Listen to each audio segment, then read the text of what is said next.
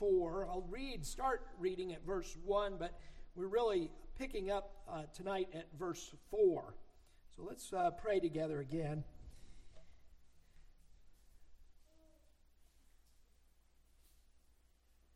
Our gracious God and our Father in heaven, we thank you for the Bible, and we think how much better we could have used the Bible in our lives in times past, but thank you, Lord, that you are God who is slow to anger, and thank you that we have now this privilege to open the Scriptures and pray that we, Lord, would eat and that we would devour.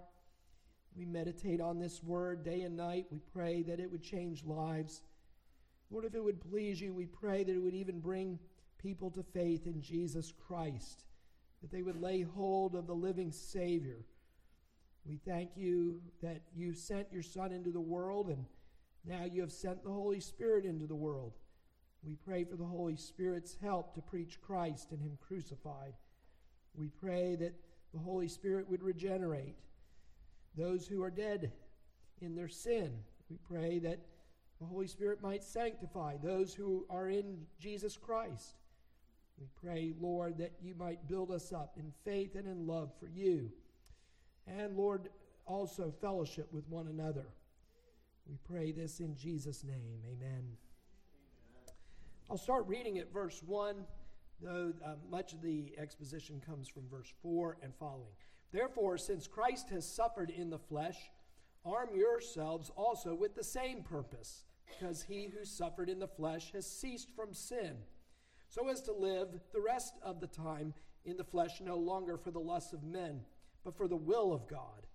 For the time already past is sufficient for you to have carried out the desires of the Gentiles, having pursued a course of sensuality, lusts, drunkenness, carousing, drinking parties, and abominable idolatries. In all this, they are surprised that you do not run with them into the same excesses of dissipation, and they malign you. But they will give an account to him who is ready to judge the living and the dead. For the gospel has for this purpose been preached, even to those who are dead, that though they are judged in the flesh as men, they may live in the spirit according to the will of God. The end of all things is near. Therefore be of sound judgment and sober spirit for the purpose of prayer. Amen. Now, one of the main themes that you find in 1 Peter is the theme of the Christian and the church suffering in this world. And you get that in this chapter. You see it first of all in verse 1, but you also notice there, you'll see it down at the end as well in verse 12 and 13, where, for example, Peter says, taking verse 1, therefore, since Christ has suffered in the flesh, arm yourselves also with the same purpose. So he wants us to be prepared to know how to suffer, to be prepared to suffer, because this is part and parcel of the Christian faith. This is not something extraordinary, but it is ordinary in the lives of God's people. If you notice verse 12, he says to them, we haven't gotten to this verse yet, but I'm just giving you a little bit of what's coming. He says, beloved, do not be surprised at the fiery ordeal among you, which comes upon you for your testing, as though something strange was happening or were happening to you, but to the degree that you, what? Share the sufferings of Christ, keep on rejoicing. So notice that he makes that connection between the sufferings of Christ, our Savior, and the body of Christ. We are not above the master. If Jesus, the head, suffered, we shall enter into the sufferings of Christ as well. And so last week we talked about that strange verse that says that the body of Christ, fills up the measure of Christ's sufferings. Now again, to reemphasize, this does not mean that there's anything lacking in the atonement of Christ. That's not what that verse is saying there. But it is simply, I think, demonstrating the mystery of our union with Christ as believers in Christ, who was a man of sorrows, acquainted with grief, that we participate in those sufferings, just as he did in this world and now has been exalted above this world and beyond it. We too follow in the same train of Jesus Christ. We enter into the humiliation of Christ that we might be exalted with Christ at the end. So Peter here, who himself suffered to the end of his life, is reminding us of this. Remember, it was prophesied of our author that he one day would be bound. When he was old, he would be bound and he would be forced to go where he did not want to go. And that Jesus was speaking of, you'll remember, of Peter's death that he was to suffer for the sake of Christ. And remember, Peter says, oh, well, what about John here? And he said, never mind. That's in the Southern translation. Never mind this what is coming for John, but you, what? Follow me. Okay, you, Peter, follow me. So Peter evidently did learn that lesson that Jesus gave him on the beach there after the resurrection, and he is now telling the church, you too be prepared for suffering here. So Christ suffered in his human nature, not in his deity, but in his human nature. He suffered truly as a man, and that the church is to prepare for conflict as faithful Christians.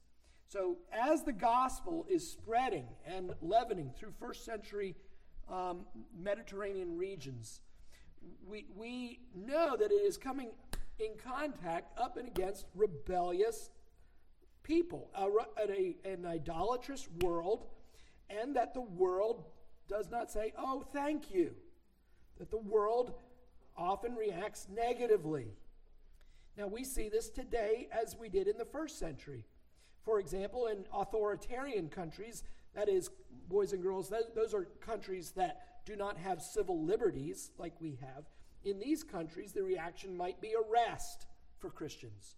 It could be imprisonment. It could be beatings. It could have your church building torn down.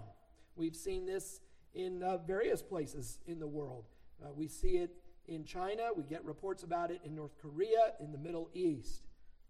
Now, in the West, where we live, there is a history over the centuries of Christendom. But that influence, as we saw this morning, has been waning. Now, the opposition to the church is more mild where we live, and we're thankful for that. But we need to take Peter to heart, though, and don't be surprised if more suffering comes.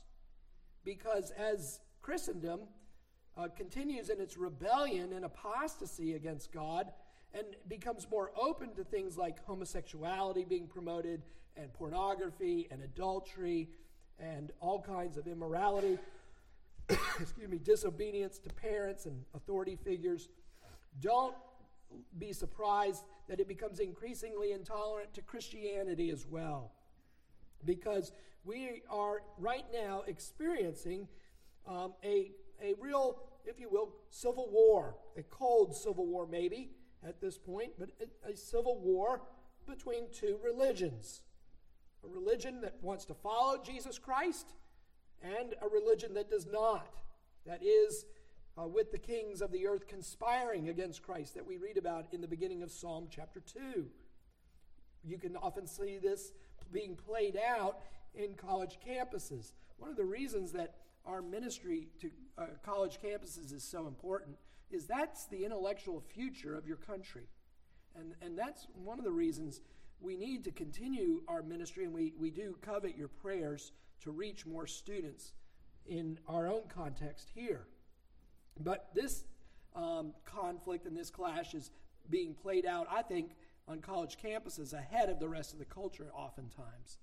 And that's why some even Reformed campus ministries have struggled even to stay on campus because they hold to the biblical sexual ethic, which goes against the grain of a lot of universities. And they say, well, no, if your group won't have open homosexuals as officers of your group, well, then you can't be on our campus because you're intolerant.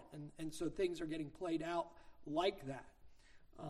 And it's not just the Reformed campus ministries, but even others are having to wrestle with how do we handle this situation. So there is this growing intolerance for Christ and Christ's people.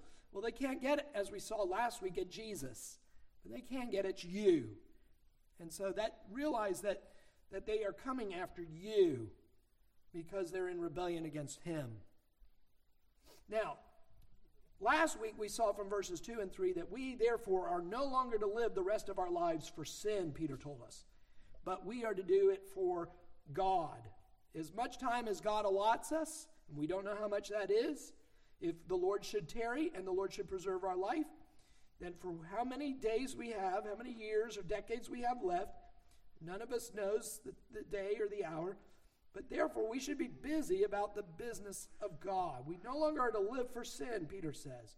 And we do want to be good stewards of all that God gives us, including our time. In fact, time is one of your most valuable resources. It's the one resource that you're getting less of every year. You know, your hourglass doesn't stop, or the sand keeps going down in the sieve down to the bottom, and many of us have more sand now in the bottom of our hourglass than we do at the top. And it's all the more important, therefore, that we redeem the time for the sake of Christ. If you lose money, you can, through a better investment, recoup in the future. But with time, it's difficult once it's gone.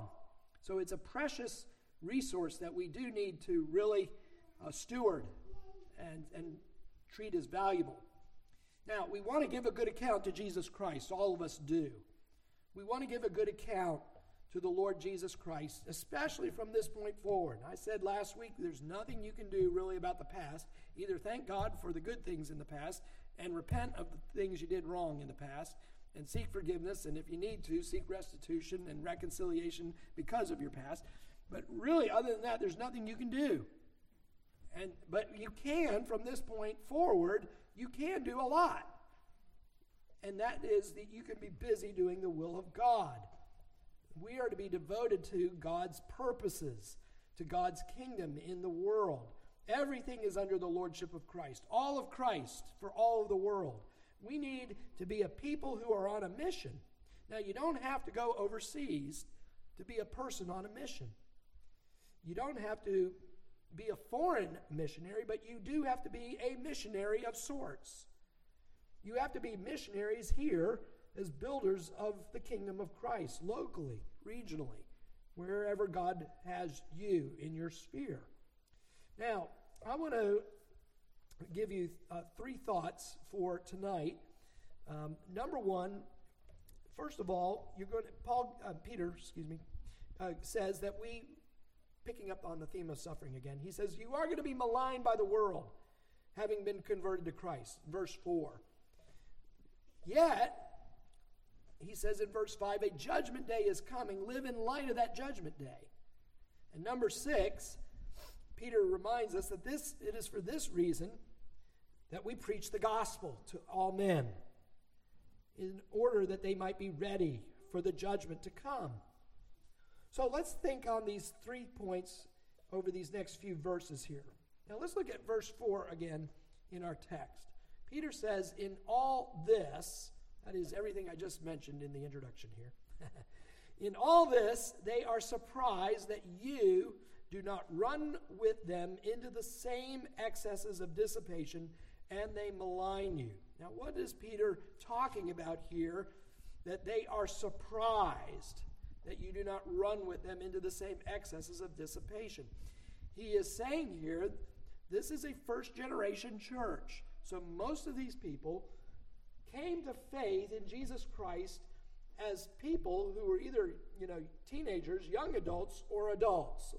Most of the people to whom Peter is writing, he's talking here to people.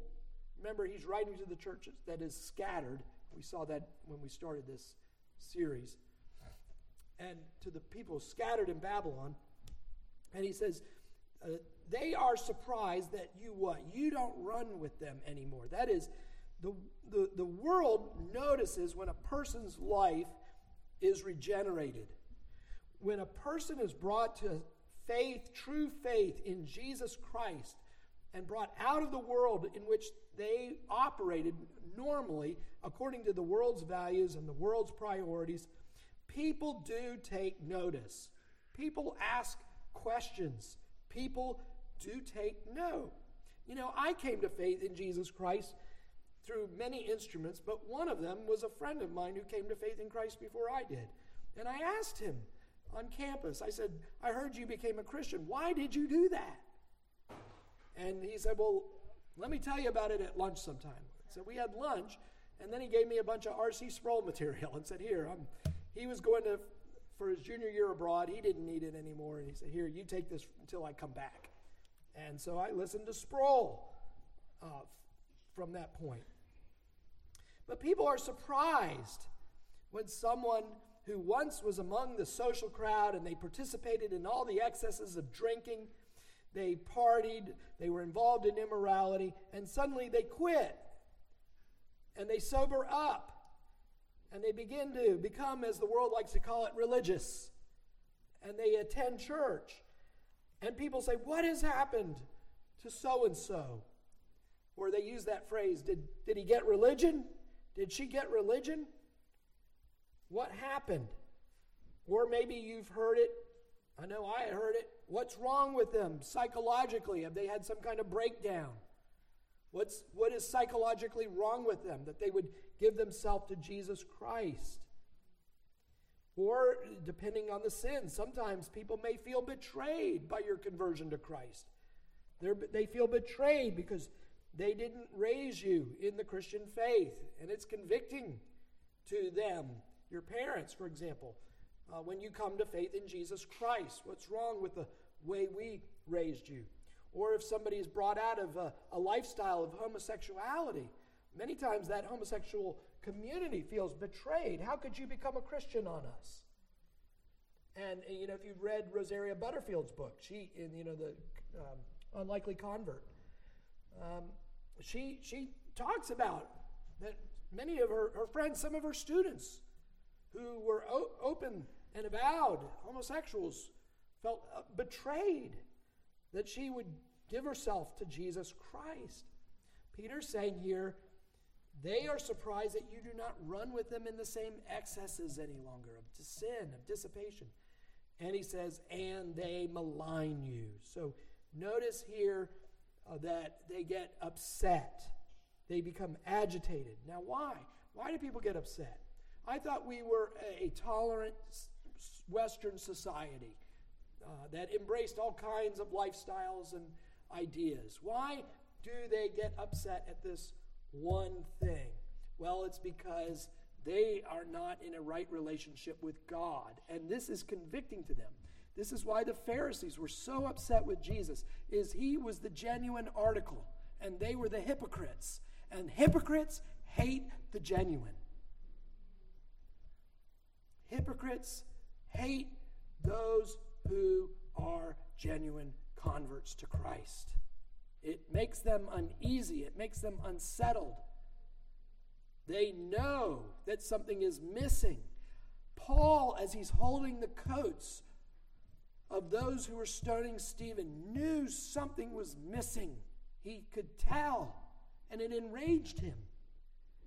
It didn't cause him to examine himself so much as it did to persecute the church.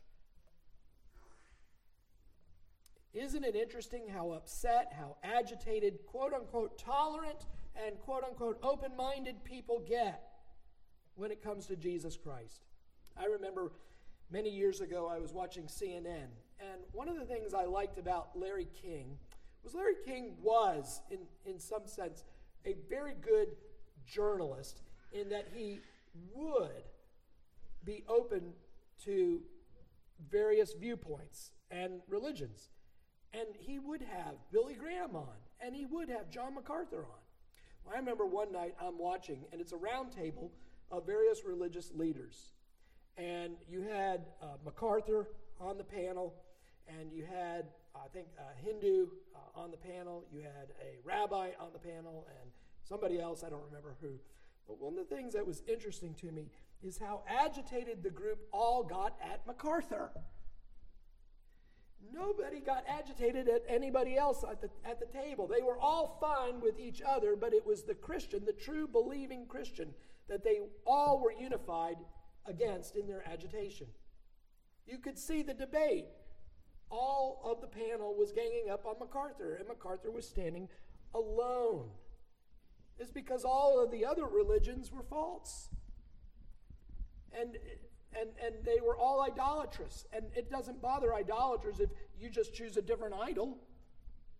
But when you choose the genuine Savior, Jesus Christ, who is the true God in flesh, that bothers them. And they do malign, just as they maligned John MacArthur on that show. They will malign, Peter says they malign you as well. And it's not just you. It's not the problem is you, but it's because of Christ who is now within you that they so object to and they resist. So verse 4, Peter here warns us that we will be maligned. Part of our sufferings for Christ is that we'll be maligned. But notice verse 5, he says a judgment is coming though. A judgment is coming. Hold fast, because there is an age that has already begun, but is not yet consummated, but will be consummated. And so notice verse 5, Peter says, but they, that is those who malign you, they will give account to him who is ready to judge the living and the dead. Now the him there refers to the Son. They will give an account to Christ. So those who malign, those who mock, those who attack the church, those who seek not the church's welfare but the hurt of the church, they will have to give an account on the day of judgment. They will have to come and face the truth in the Lord Jesus Christ.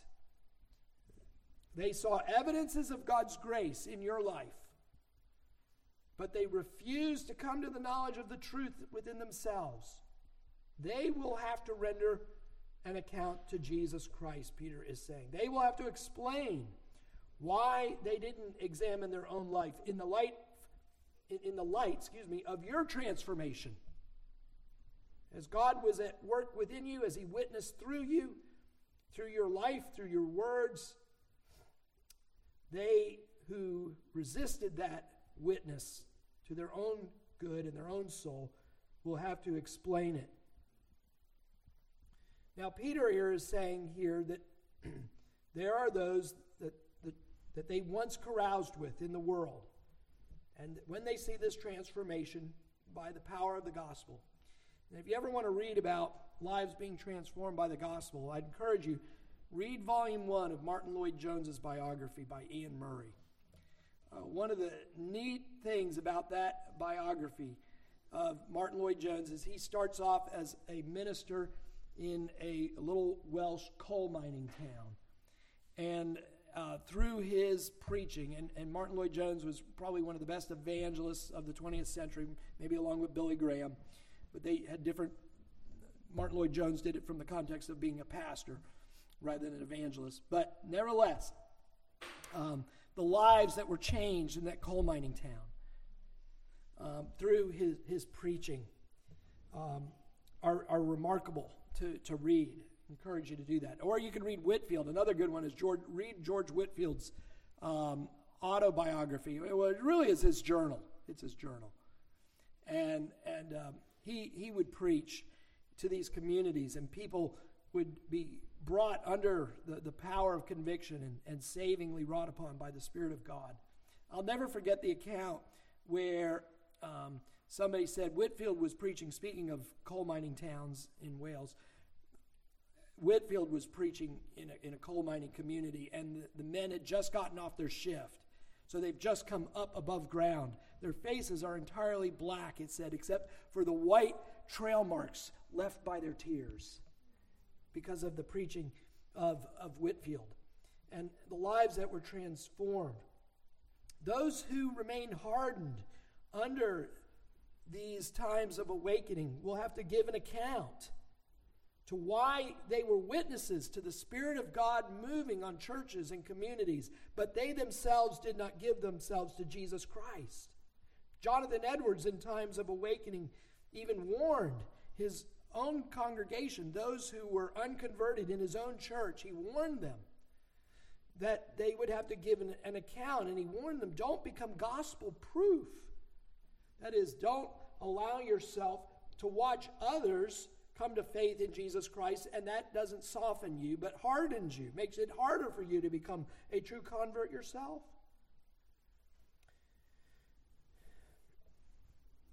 So Peter, going back to our text here, he says, but they will give an account to him who is ready to judge the living and the dead. So we suffer in this life as believers who are maligned for our faith in Jesus Christ, but we suffer as those who are looking ahead to a day of judgment. The reason we don't avenge ourselves is because we know God will avenge us. That is, Paul says that when we are maligned, we bless. When we are persecuted, we pray for them. We give, when our enemy is thirsty, we give him a cup of water in order that we might show ourselves to be like our Father. And we do so knowing that it will be taken care of eventually. But for the time being, we do not seek our own vengeance. We leave it in the hands of God for the day of judgment. We give blessing because that's what our Father does for them right now. And we saw this several weeks ago when we talked about God causing it to rain and the sun to shine on unbelieving gardens as well as believers' gardens. So the judgment day is coming. So even though they malign you, live in the light of the judgment. Now, verse 6, we come here to Peter saying, for the gospel has for this purpose been preached even to those who are dead. Now, this might confuse you, but I think what he's saying here, he's speaking about, for this purpose, the gospel has been preached to those who, I would say, spiritually dead. That is, those who are unregenerate. That though they are judged in the flesh as men, they may live in the spirit according to the will of God. Peter says that the gospel has come for this purpose. The gospel has for this purpose been preached. Now, what is this purpose? That men who are naturally dead in sin, who are spiritual corpses, that they might yet still live to God. That is, that Peter is saying that we endure the sufferings of Christ, we persevere, we wait for the day of judgment. Because why? Because this is still a day of grace. And God yet still may, through your life and your preaching and the preaching of the gospel, may yet save them who are presently in opposition to you. That the gospel is for this purpose. Preach to those right now who are dead in order that they might be raised from the dead. That they might have new life. This is why Jesus said to Nicodemus in John chapter 3, that you must be born again. You must have new life within you. The kingdom of God is not of the will of men or of blood or of flesh, but it is of the Spirit of God. The Spirit of God who regenerates you, the Spirit of God who raises you up to new life with Christ, while yet still in this, mortal body. While still yet in, I think he says the word flesh here, yes. While they are still judged in the flesh as men. Now the flesh here, I think, is not speaking of the sin nature, but simply the body here. Sometimes Paul uses, and Peter uses, the word flesh in different ways here. And I think he's simply saying here that as they live as men yet in this life, the gospel is preached to them, though they are alive in the body and yet spiritually dead. But the Bible says you must be born again. If you do not know the Lord, the Bible says you must be born of the Spirit of God. You must be regenerated. The Holy Spirit must change your nature. He must make you alive. You are spiritually dead, even as you could go to the cemetery on Franklin Road and you see all the headstones there, and you know that under those headstones are multiple bodies that are dead. Well, that's also, in a sense, an illustration of our spiritual condition by nature.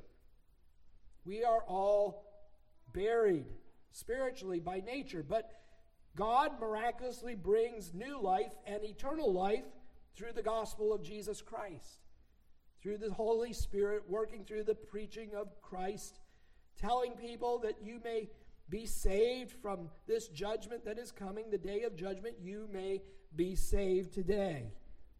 You can be saved by believing and repenting of your sins, believing in Jesus, believing he's the Son of God, believing he became a man, believing he lived a holy life, a perfect life, a righteous life, believing he died as a substitute for you on the cross, that he bore your sins, he bore the penalty of your sins, he bore the wrath and the judgment of his Father for those sins, and that God was pleased to raise him on the third day from the dead. And the Bible says that those who believe in Jesus Christ, confess with the mouth and believe from the heart, they shall be saved.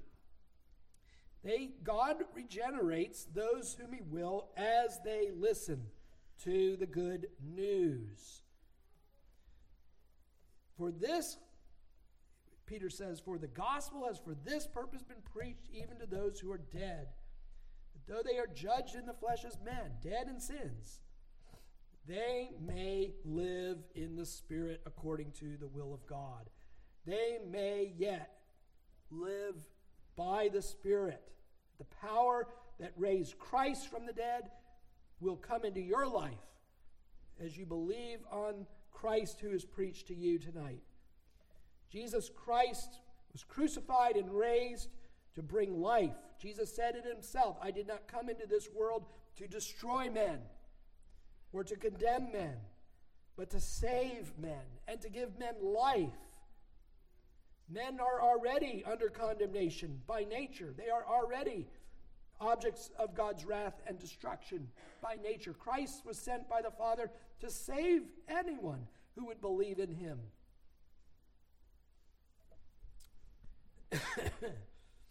Now, next week, God willing, we'll speak more of this in verse 7, and I want to talk about, but not tonight, the end of all things is near. Be of sound judgment and sober spirit for the purpose of prayer. But simply leave you with this. Where are you tonight with the Lord Jesus Christ? Where are you? Are you born again? Can you say that you have been wrought upon savingly by the Spirit? Has your life been changed? Are you a new person in Christ Jesus? Have you turned away from the world? Have you turned away from the crowd that sins against God? Have you lived a new life of the fruit of the Spirit? Have you been wrought upon by the Spirit of God and all things have become new to you? Do you have new eyes, new ears, a new heart, a new soul? Do you have this eternal life, this power from above working within your soul? Do you have communion with God? Do you walk with God? Or do you merely assent to the truths of the gospel? Do you simply know the right answers? Friends, there's a big difference between simply knowing the right answers and knowing Christ and being known by Christ. Do you know Jesus Christ intimately, personally? Is he a friend? Do you walk with him? Do you believe and trust the whole of your soul upon him? Do you look to him alone for help? Have you been born again? Have you been born from above by the power of God? For this purpose Christ came into the world. Amen.